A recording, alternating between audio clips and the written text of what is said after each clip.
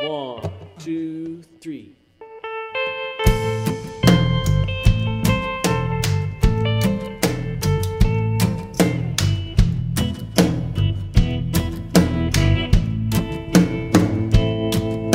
Cat on a screen door, eye on the scene, hanging like a secret.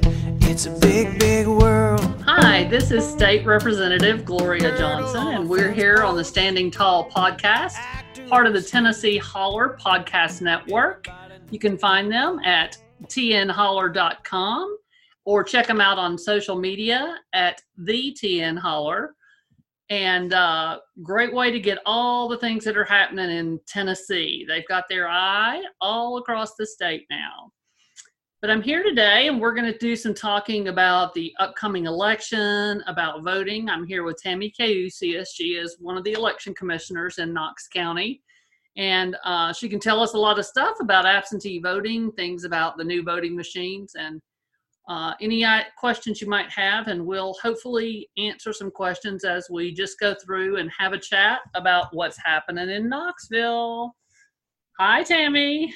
Hey, Gloria, thank you so much for having me on here. Well, thanks for being on. There's a lot of question, a lot of concern around voting. And so I think just having a conversation about that can hopefully clear some things up for folks and make them feel a little more comfortable about their vote. And that's what we all want. And there's a lot of changes going on. And in particular with the pandemic, we are sort of all finding our way, and there's a lot of difference of opinions about how to do it. So I'm glad you're doing this, and I'm glad you're having this conversation so we can start talking about it, and hopefully you'll get feedback if people have more questions, and we can figure out a way to answer those as well. Yeah, one of the things that I'm real interested in, of course, I'm not going to see it this election in August because I'm doing an absentee ballot. But one of the things is I'm really curious about the new voting machines. And I know you have some familiarity with them now, and we had talked, you and I, about maybe doing a demonstration, a visual on Facebook Live or something like that. But so how are you feeling about the new voting machines? So, I feel really good about the choice. And so I'm going to kind of go back a little bit just to get some background as it relates to how we actually do elections in the state of Tennessee. So as you mentioned, I'm on the Knox County Election Commission. And so every county has their own county election commission. And then there's a state election commission. And then by law, every commission is made up of 5 members. And then the 3 members are from the party that's the majority party, so the party in power at that for that particular period. And 2 of the commissioners are made up from the minority party. So all across the state of Tennessee and all counties and the state, every election commission will have 3 Republican commissioners and 2 Democratic commissioners. So I think that's important because if you're in an extremely polarized time, that tells you a lot as it relates to voting. So anyway, back to machines. Every county, the state allowed or said that every county can get their own machines. And so our machines in Knox County, we had, there was a whole process, and commissioners weren't really actually allowed to be in on that, but we voted on the top bid and also had a demonstration. And to my knowledge, and you may know better than me as it relates to statewide, but to my knowledge, I think we're certainly the only large county, one of the bigger counties, that actually approved a true paper ballot voting machine. So I feel really good about it. I feel really good about the outcome of it and the outcome of the process. And I saw the machines, when the vendor gave us an actual demonstration, we got to see the machines, and I did a certain amount of due diligence just for my own self to be comfortable voting on it. And so I'm pretty comfortable that we made a really good choice.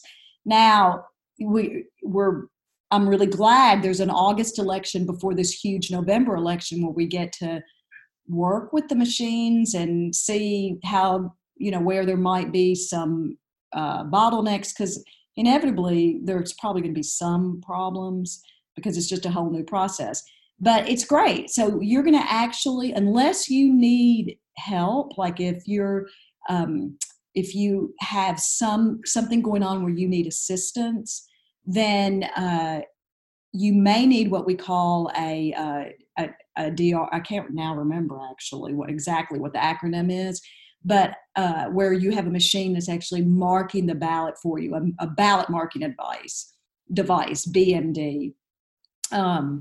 Is a term. So if you're not in that situation, then you or I will go in there. And if we're going on day of the election, then we're in the precinct we have to vote in.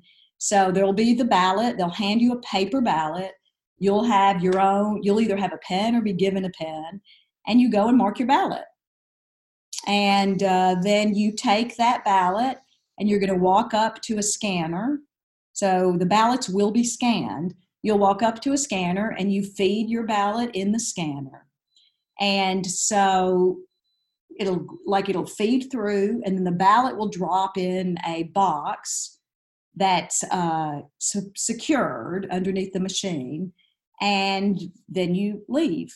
So we have true paper ballots in Knox County, and I feel great about it. And for our fellow counties and our sister counties across the state, I kind of wish they would have gotten this too, but at least, Gloria, we took care of our county. And I was excited to hear, because I had heard that was the best machine, and I was excited to hear that was the choice that Knox County made. And I would say to my friends in Davidson and Shelby, like, why didn't y'all pick this one? Yeah, and I don't know how counties do it. It was a little bit because they go through a government process, since it's county funds that are acquiring this, because it's expensive. They do go through a requisition protocol that's usually governed by county, and we actually weren't in on that process. So our administrator of elections at the time, he got a group together made of, I can't remember if it was 3 or 4 people, and he was very careful to also have representatives from both parties on that group. And then they worked with the procurement office in Knox County, and that's how they kind of came up, narrowed down what vendors' submissions were, and then came up with what their recommendation was. And so for us, it turned out, in my opinion, for us to get the very best choice, because even before that, as people have been, election security is a thing, right? Yeah. And we want to know that our vote counts. And we've been reading more and more about vendors that might be sort of not, I don't even, even if they're, whether they're nefarious or not, it almost doesn't matter. Are they buttoned up enough actually for a modern process? Maybe they aren't. And so, we read in the news what's happened with certain machines. And so the confidence in the vote is really important. And I think paper ballots at this point in time are really important for that confidence as well. So I agree. I think Davidson County got a machine, a system that is ballot marking assistance. So, the whole point to having paper ballots, the real benefit to paper ballots, confidence is one thing, but one of the reasons and you just a tactile, tangible thing that well, okay, here's my vote. Didn't you always feel a little weird with that little scrap of paper? Yeah. But the other thing is that you maintain an audit trail, and that's important. And so, by law, these ballots have to be saved for a certain period of time. And you get to have an audit trail in the event there is a challenge on an election. Now, what I want to see a next step, which we don't have in Knox County, and I don't think we have them in any counties in Tennessee, which is kind of like risk limiting audits. So audit processes that we automatically put into place that we undertake after every election. Like randomly. Random audits. Yeah. That's right, because what they have found is if there's generally speaking, within certain margins of error, almost every precinct will have similar variances in the vote. compared to the win. And so sometimes when you see really uneven voting from one side to the other, or undervotes even, you can actually make assessments like, okay, we need to look into this more. And it would be great if all counties would actually have some processes where they did that just as an automatic method to ensure that the machines are working right, the computers are working right, and also that we're all, everybody's votes are reflected. So that's the next step. I think it's really important. I think that would be an important step right now, because we are sort of in this critical time where I think there are too many people that don't trust that their vote is getting counted the way that they placed it.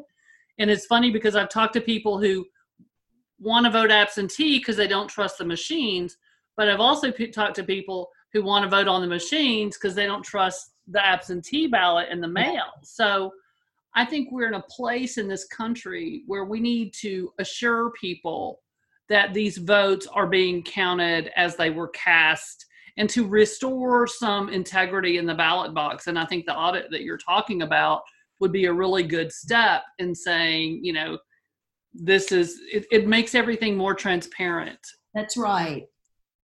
And I think it's a really great idea. Now, whether that has to get approved, and then costly. It's costly. You have to hire people. But one great thing about the machines that we actually are using in Knox County is, since they're new, they've been designed by the vendor to actually accommodate these kinds of audits. And so we could roll right into it. And I think that confidence in the voter, I think that's an incredibly important thing. And I also think, and this is going to sound, well, I don't know how it's going to sound, frankly, but there's a certain amount of hope that we can sort of maintain a kind of integrity to what we're doing as a political process. And, I'm sure you and I could have a whole other conversation on this thing where anybody will say, you can bring up anything and people will say, it's gotten political. Now it's political. And this is like, half the time I don't even know what this means. And I'll even hear that, like with voting, somebody will say, well, I heard that, you're on the election commission. You're not supposed to be political.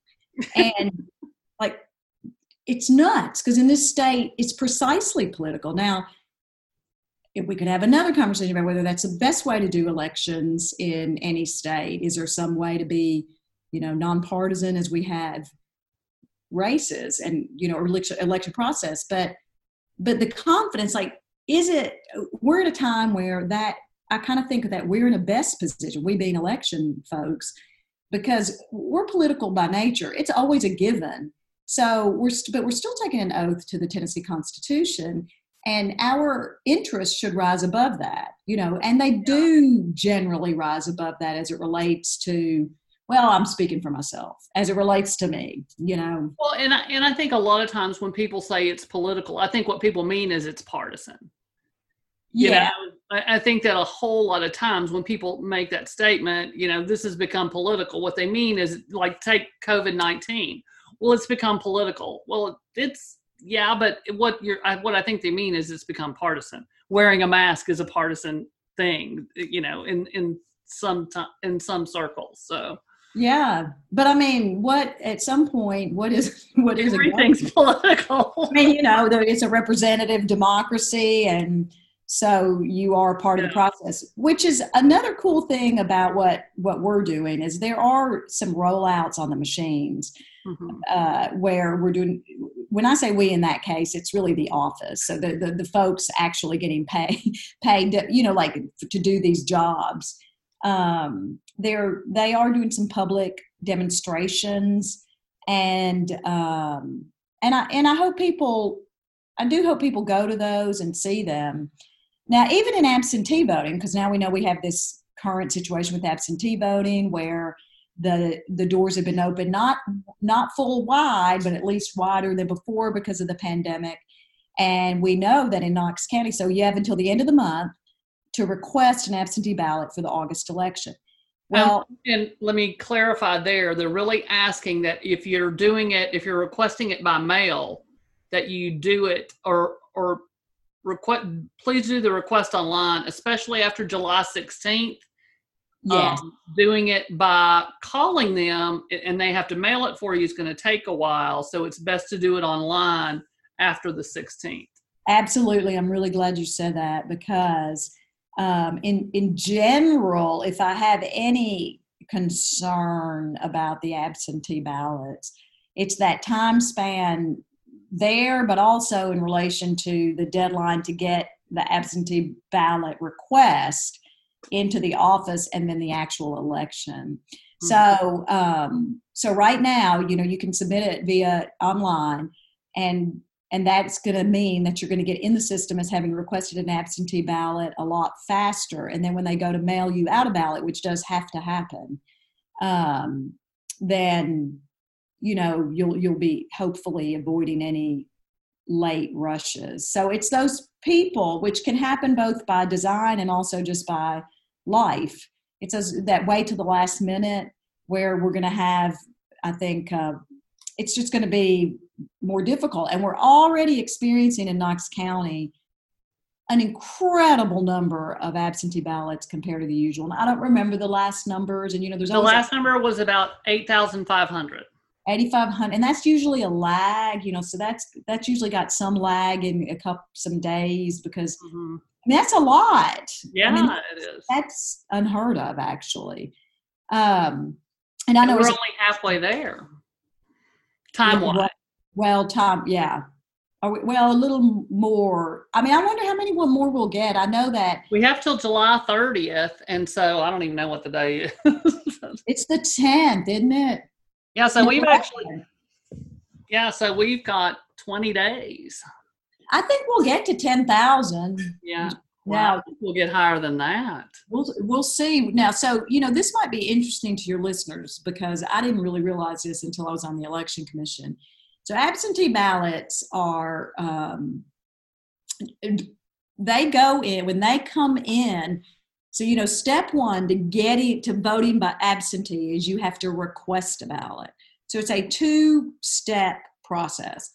First, you request the ballot, and then you get the ballot that you can vote. But once you get the ballot and you voted, and assuming it comes in, what happens is those go into these locked boxes. And they're actually like sort of old style mini filing cabinet boxes. I don't remember now. They're like maybe 24 inches by 12 inches and they have a slot. And I think our county had to have new ones made because we were getting so many absentee ballots. So we're up to 45 boxes. And each of those boxes, and we've already done this, county commissioners have already done this, election commissioners, which is you actually go in there and lock them. So I have a key that is a blue key. It's a blue Democratic key. And then my fellow commissioner that's been appointed that's a Democratic commissioner, he has a key. And then the Republican commissioners have a key. And so each box has to be locked by one Democratic commissioner and one Republican commissioner. And then there's actually a tie on each lock that's numbered. And so right now, those are in they're somewhere. I'm not exactly sure where they are. And as every ballot comes in, because now we're getting ballots rolling in, voted ballots from the absentee ballot process, they go in those boxes. So those lock boxes, I think the office will scan first the barcode, and then they do check the signature, and then they put the entire thing in the box. And then they have to stay locked and stay locked up until election day. So to get unlocked, the election commissioners go back down there, check the tamper-resistant tab to make sure it hasn't been tampered with, and then we unlock them, and then they get thrown out on a big table, and then the process goes. And because again we have so many absentee ballots this particular cycle, I think that they've had to hire, of course, more people to be on the absentee county board, and it's very logistically detailed, I guess is the way to say it. And, to your point on confidence in the voter, I think one of the leading ways to gain or maintain confidence is just to be more and more transparent about that kind of thing. Yeah. But you also don't want to be you want to be transparent, but you don't want to let 50 million people in, because you got to maintain the privacy and secrecy of ballots. Yeah.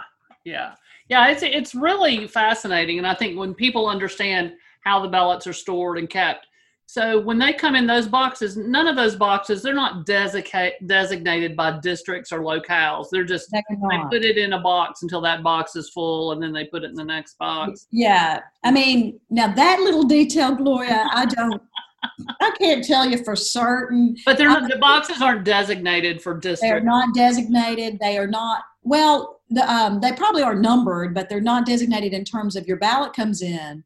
So even on the ballot, like if these folks who go through the absentee ballot process, when you actually fill out your ballot, you'll put it in this yellow envelope. And then on the back, there's this one piece affidavit, one little, I call it a page, but it's a envelope flap affidavit. And you have to fill out that affidavit. Mm-hmm.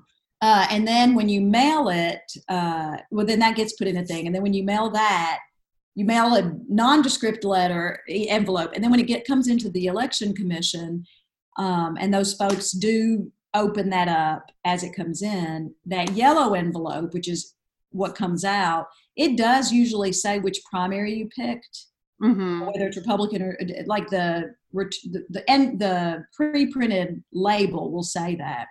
But that doesn't have any relationship to anything in terms of putting that ballot in a box. There's not Republican boxes or Democratic boxes or anything like that. So you're right. They all just kind of go in and then get filled up. And then when those absentee boxes are opened to be counted on election day, they're sort of, I say dropped out on the table because, there's a counting board there, and then they'll take the affidavit off and just totally separate the affidavit from the ballot.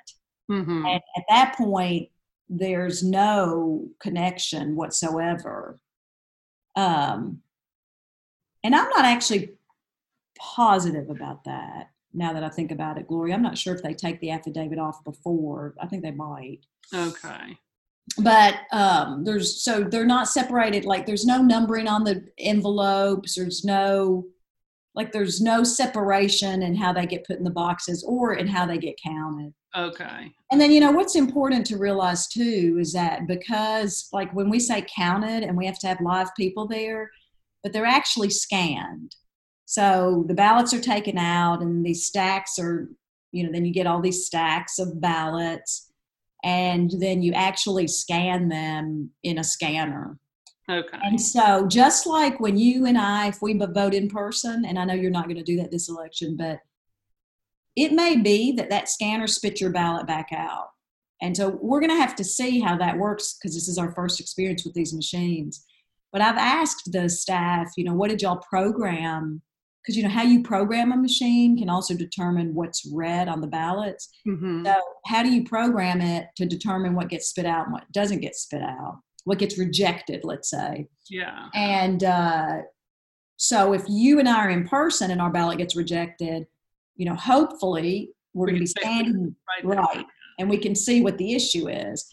So, but with absentees, you can't really do that. And so if there are rejections in that process, then the counting board, the absentee ballot board, is actually going to, you'll get one person from each party actually reviewing the ballot and making assessments on what was the intention of the voter.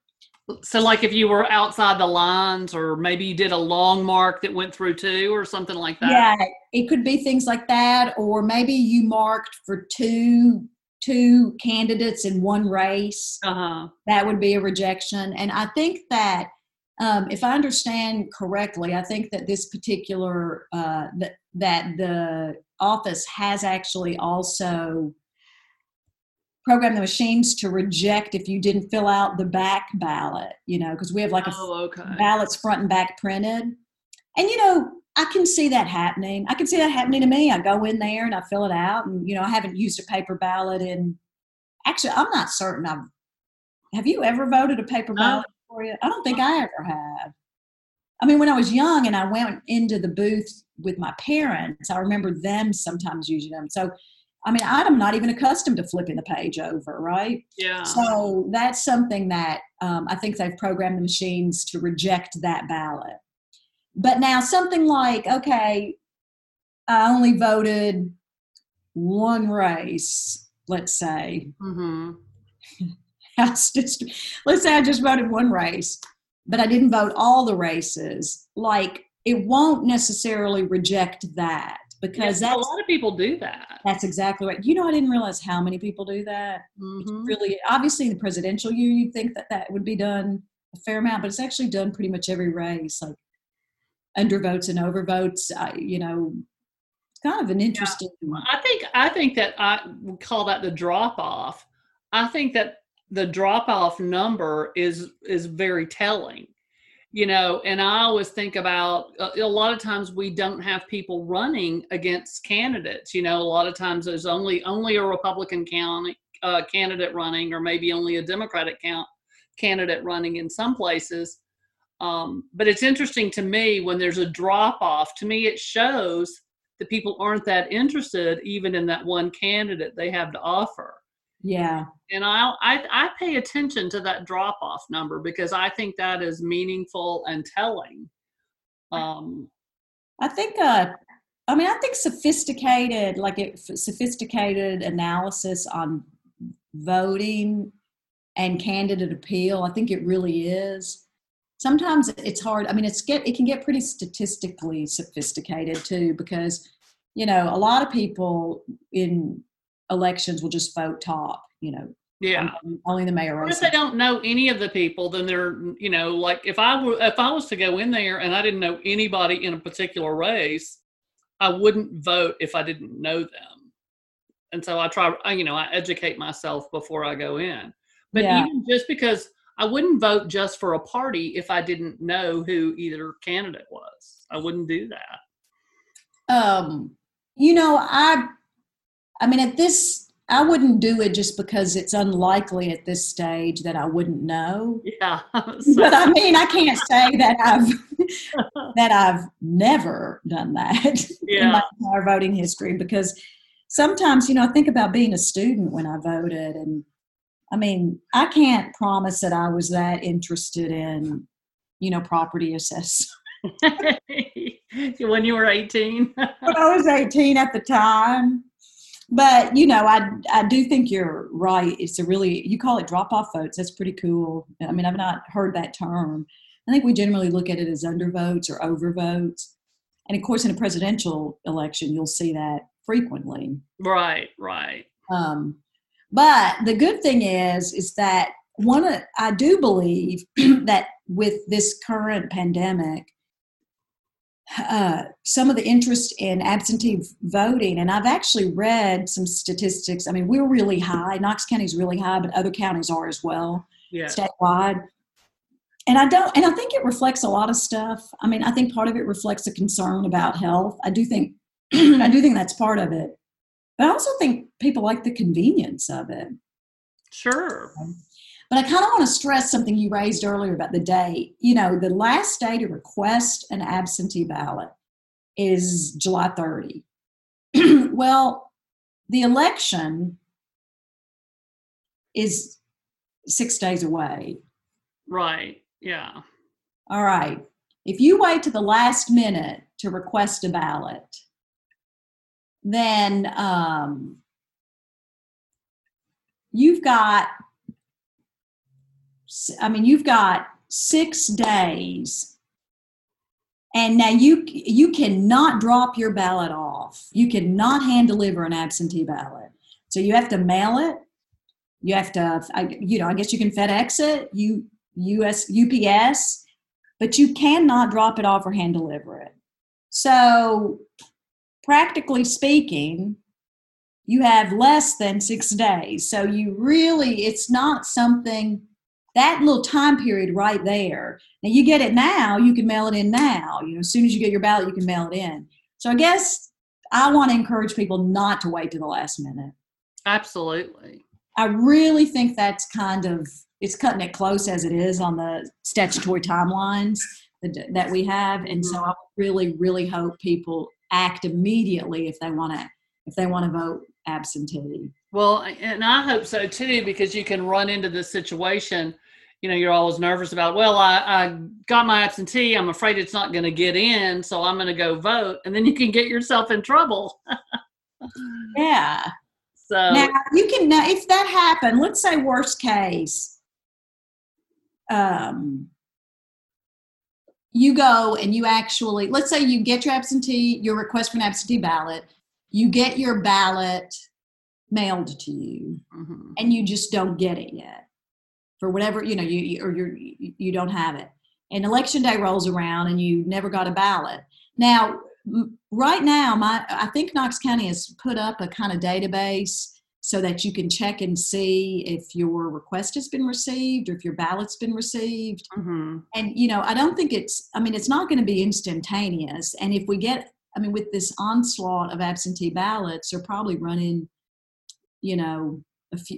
probably 4 or 5 days behind. Hopefully they'll make sure to try to get that updated daily when we're in the, early voting and all those.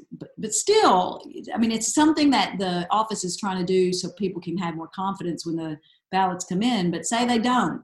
Like you go on the website and you don't see that your ballot's been received, or you don't see that you've received your ballot, or you haven't received your ballot, and election day rolls around, what are you going to do? And so I know a lot of people, I've heard people talk about that. And I guess, I think the thing to do is that you would show up at the polls and ask to vote provisionally, or you would explain the situation and they should give you a provisional ballot to vote. Okay. And so if that happens, that would be the thing to do. What you obviously don't want to do is vote absentee and provisional. Now, let's say you vote absentee and mail it in, but you never get any reflection that your ballot's been received. Then what do you do? Now, if you go show up and vote provisionally, I've heard all kinds of things out there that, you voted twice, people can claim that's fraud. And if you intentionally vote twice in one election, well, that's going to be a problem. Absolutely.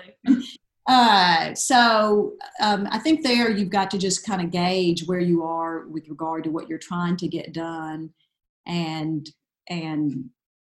hopefully we're not going to have that situation. I think that's a rare group of people. Yeah, and that's why the Election Commission is really going to encourage people to do that early. So that's exactly right. And I think they're being pretty good about pushing it. And part of the reason I think they're being good is I think we're getting really good results.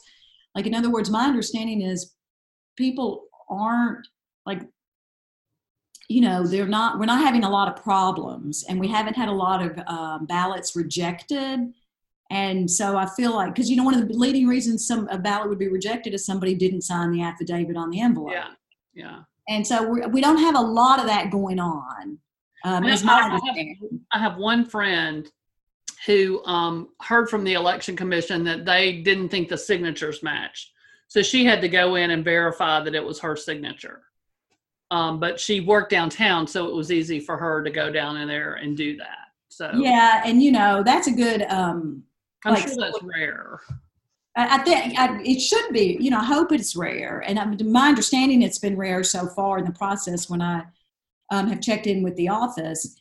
And, that's kind of raises a bigger point, which is, if I could say one thing that somebody could do to get involved in voting, but, if they don't have an election they want to work on, a campaign they want to help a candidate with, or, they're not moved to work in that way. First of all, poll workers, all that kind of stuff. That's an incredible way to contribute to your community and get involved in the process.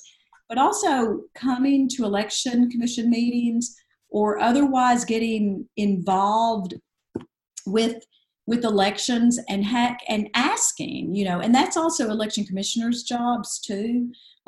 We should be asking and getting the word out. So in other words, the question is, and this is, the question for all of us is, okay, well, how many actual rejected ballots have there been, or whatever, and when you have like 8,500, you said, requests, and so I also understand that actually most of those are converting to voted ballots, which I think is pretty interesting. I think that statistics can also be very interesting. Yeah. What is that ratio? Does that indicate a more motivated voter? If somebody's going to go through the trouble of asking absentee, is that usually a more motivated voter? Some interesting statistics like that. But then you ask, like, how many have been rejected? And that's something that other counties, that's something statewide folks should get involved and be asking those kinds of questions. Yeah. Well, what about the makeup of the election commission? I just have to ask. So, are you the only woman on the election commission, or are the Republicans have appointed a woman as well? Okay. And and it changes, as and we've had at other times the election commission, the makeup has been different than it is now. And so there's 3 males, 2 females, all white. Mm-hmm. And interestingly, 3 lawyers. Uh-huh. So the Republican commissioners have 2 lawyers, and I'm a lawyer. Mm-hmm. And, I'm not going to say it's a requirement to be a lawyer. It's certainly not, obviously. It's absolutely not. But I can say it helps. Yeah. It's not a prerequisite, and it shouldn't be. But it can get to be a pretty technical area. And I think it's really important that there is a lot of conversation between electeds and the election commission, between the election commissioners and their party, because I think sometimes they get so caught up in what they're doing that they don't necessarily report back to some folks. And I remember when I was chair of the party, I felt like I didn't know enough of what was happening on the election commission, that we weren't talking enough. Polls might be closing that people didn't realize, and that's why I think it's critical that people who are interested show up at those meetings. I know they make them at really difficult times, but just showing up at those meetings and seeing how the process works will tell you a lot about how you might be able to help or get engaged. I agree. I couldn't agree more. And I think this is something that, it's a matter of accountability in terms of transparency. So just knowing that people are showing up, I think, heightens everybody's game. Yes. And knowing that questions are being asked heightens everybody's game. Well, and, absolutely. For me, like, I'll take it on myself. Like, if I recognize that somebody might ask me a question about what's going on, then I will feel I'm going to be more prone to ask the questions. It's human nature, really, more than anything. And it is it's not kind of dramatic. It can be, the end results can be, but it can be logistical. It can be kind of, detailed. It can be strangely almost technical. It's like, oh, well, the polls have to close by a certain time, or, oh, well, you have X number of days to do this. Oh, well, military ballots have to be mailed out, whatever. So it can, in that way, I think it can seem dry, but it's actually pretty fundamental to our rights as citizens. And it's just taking the time to understand how all of that works. Everybody's not cut out for it, but there are a lot of people who may not be cut out for door knocking or phone calling or something like that, but they would love to get in the weeds on, how I could be a poll worker or a poll watcher. Yeah. And it's actually important work, It's very important work, like poll workers that show up, they go through the process. So you get trained, to be a poll worker. And then I think different, I know the Democratic Party's done a really good job locally in the past about poll watchers and training poll watchers. But you then you go deal with your community. You're actually working at a precinct or a poll, and you're dealing with your community, and you're learning a lot of stuff. You're learning new things, and I kind of think it's a cool thing to do. And we've been really fortunate so far with all these absentee ballots. That guess what? We have a very big election in November, a very big one. We do. And so, we're going to really, and we're in a pandemic, and now did I read, we're a hot spot? Yes, we are. I mean, and not in a good way. There's something, I guess we had to be the best of something. We're not a hot spot for the clubs. So we got that, so we have a lot going on that would indicate that we got to be careful, I guess, the administration of the election to have the poll workers there. We want sufficient poll workers. And you don't want to see some of these things that we see in other states, like, what we saw in Georgia. And, we don't want to see this kind of thing. And, of course, that's also a Nashville thing, right? I mean, It's not just a county by county thing. And so, but at least you do what you can, right? And what's in front of you. And I think the more people got involved, the more directly related they would find that they feel to the democratic process. Yeah. And just it's a great way to be a part of the community. There's so many people that just love to go on election day because they like to go. It's always the same workers or whatever. And some of those folks are tired and maybe don't want to do it anymore. So we, get some new folks in there that can be that standard bearer for when you go to your precinct. As long as we continue to do that, we'll see.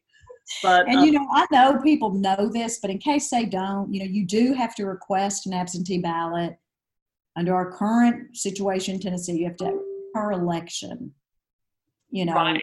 Yeah. We're not a state that you can request it in perpetuity. Perpetually, yeah. Well, and the other thing that's really important to point out is if you have never voted before in Knoxville, you cannot vote absentee the first time. You have to vote in person, or you can go by the election commission and verify your ID, then you can vote absentee.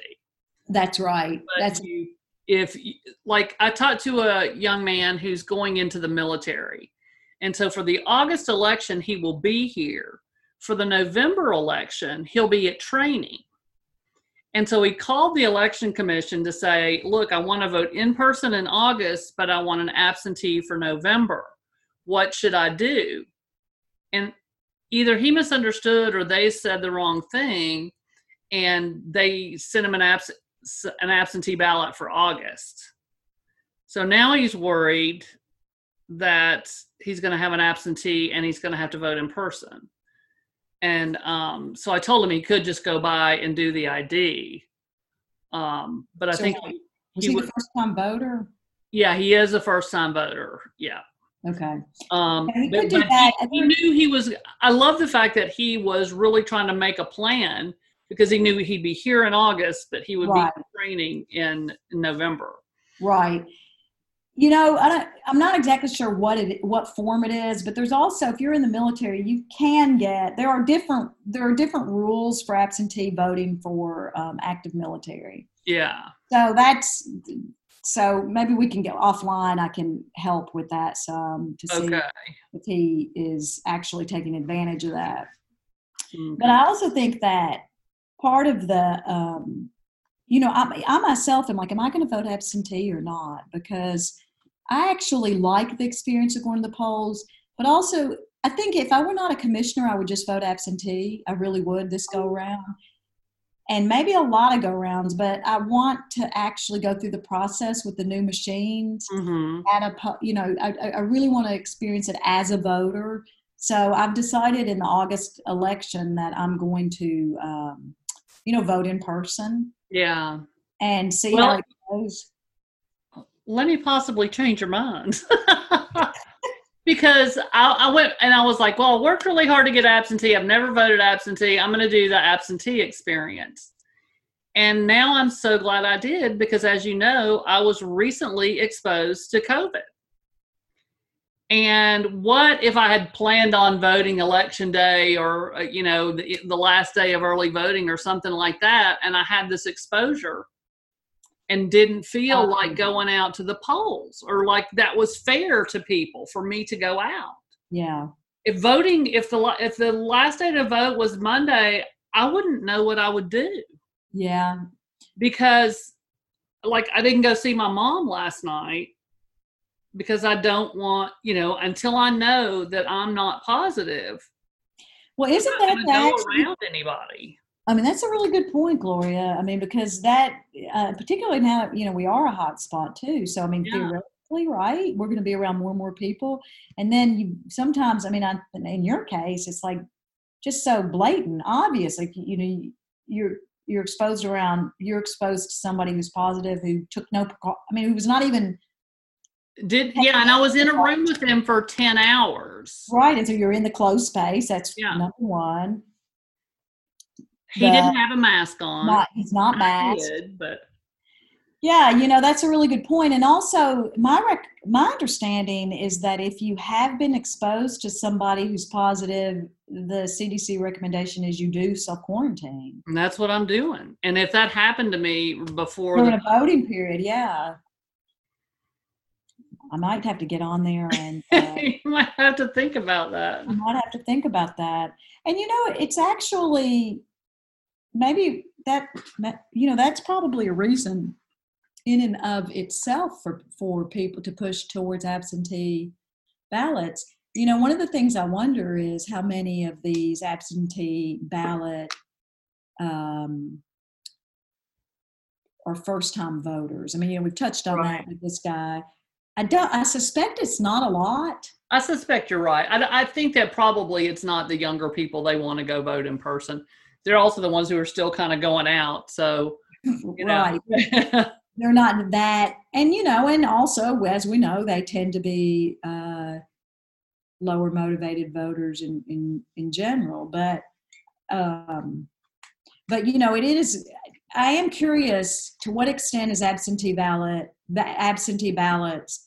actually a convenience, and to what extent is it a method of safety? And right now in this particular time, I think it's majority safety this time. I really do. But it might get people to say, "Oh, wow, that was cool. I'll do that next time." Oh, we have good experiences with that in other states. I mean, we have some decent evidence right now that easy absentee voting increases the actual participation in voting. Well, that's good to know. So that's kind of interesting. It's also less expensive. There's lots of benefits to it. I think and then you'll hear some cons about it, but really it's just another way to actually vote. And in this particular climate, just your example alone is evidence on how it's not just helping you, but it's helping your community. Right. Absolutely. Yeah, I might have to go submit. Well, cool. Maybe I convinced you. But, thanks for joining me today. I really appreciate it. I really appreciate the information. I hope that we have given folks some food for thought and something to think about as they go vote. Any last minute something you'd like to tell folks as far as our conversation so far? I'd like to say vote, and also get everybody interested in voting. Absolutely. It's our democracy. That's right. We've got to keep our democratic processes intact. Thank you. And by participating is one of the most underrated ways to do that. Absolutely. And also, if you want to absentee vote, don't wait. Send in your requests now and mail your ballot in as soon as you get it. I know it's easy to say, "Oh, I've got a couple of weeks." Just go ahead and do it now. That's exactly right. Yeah, do it. Yes. All right, Gloria, thank you so much for having me. I appreciate it. Absolutely. Thanks, Tammy. And don't forget, everybody, to check out the Tennessee Holler on the web at tnholler.com and on social media, the TN Holler. Everything that's happening, and they've got a podcast network now, which Standing Tall is a part of, and I'm really happy to be a part of that. So we will see you, we will hear you next Tuesday. Have a great weekend, everybody.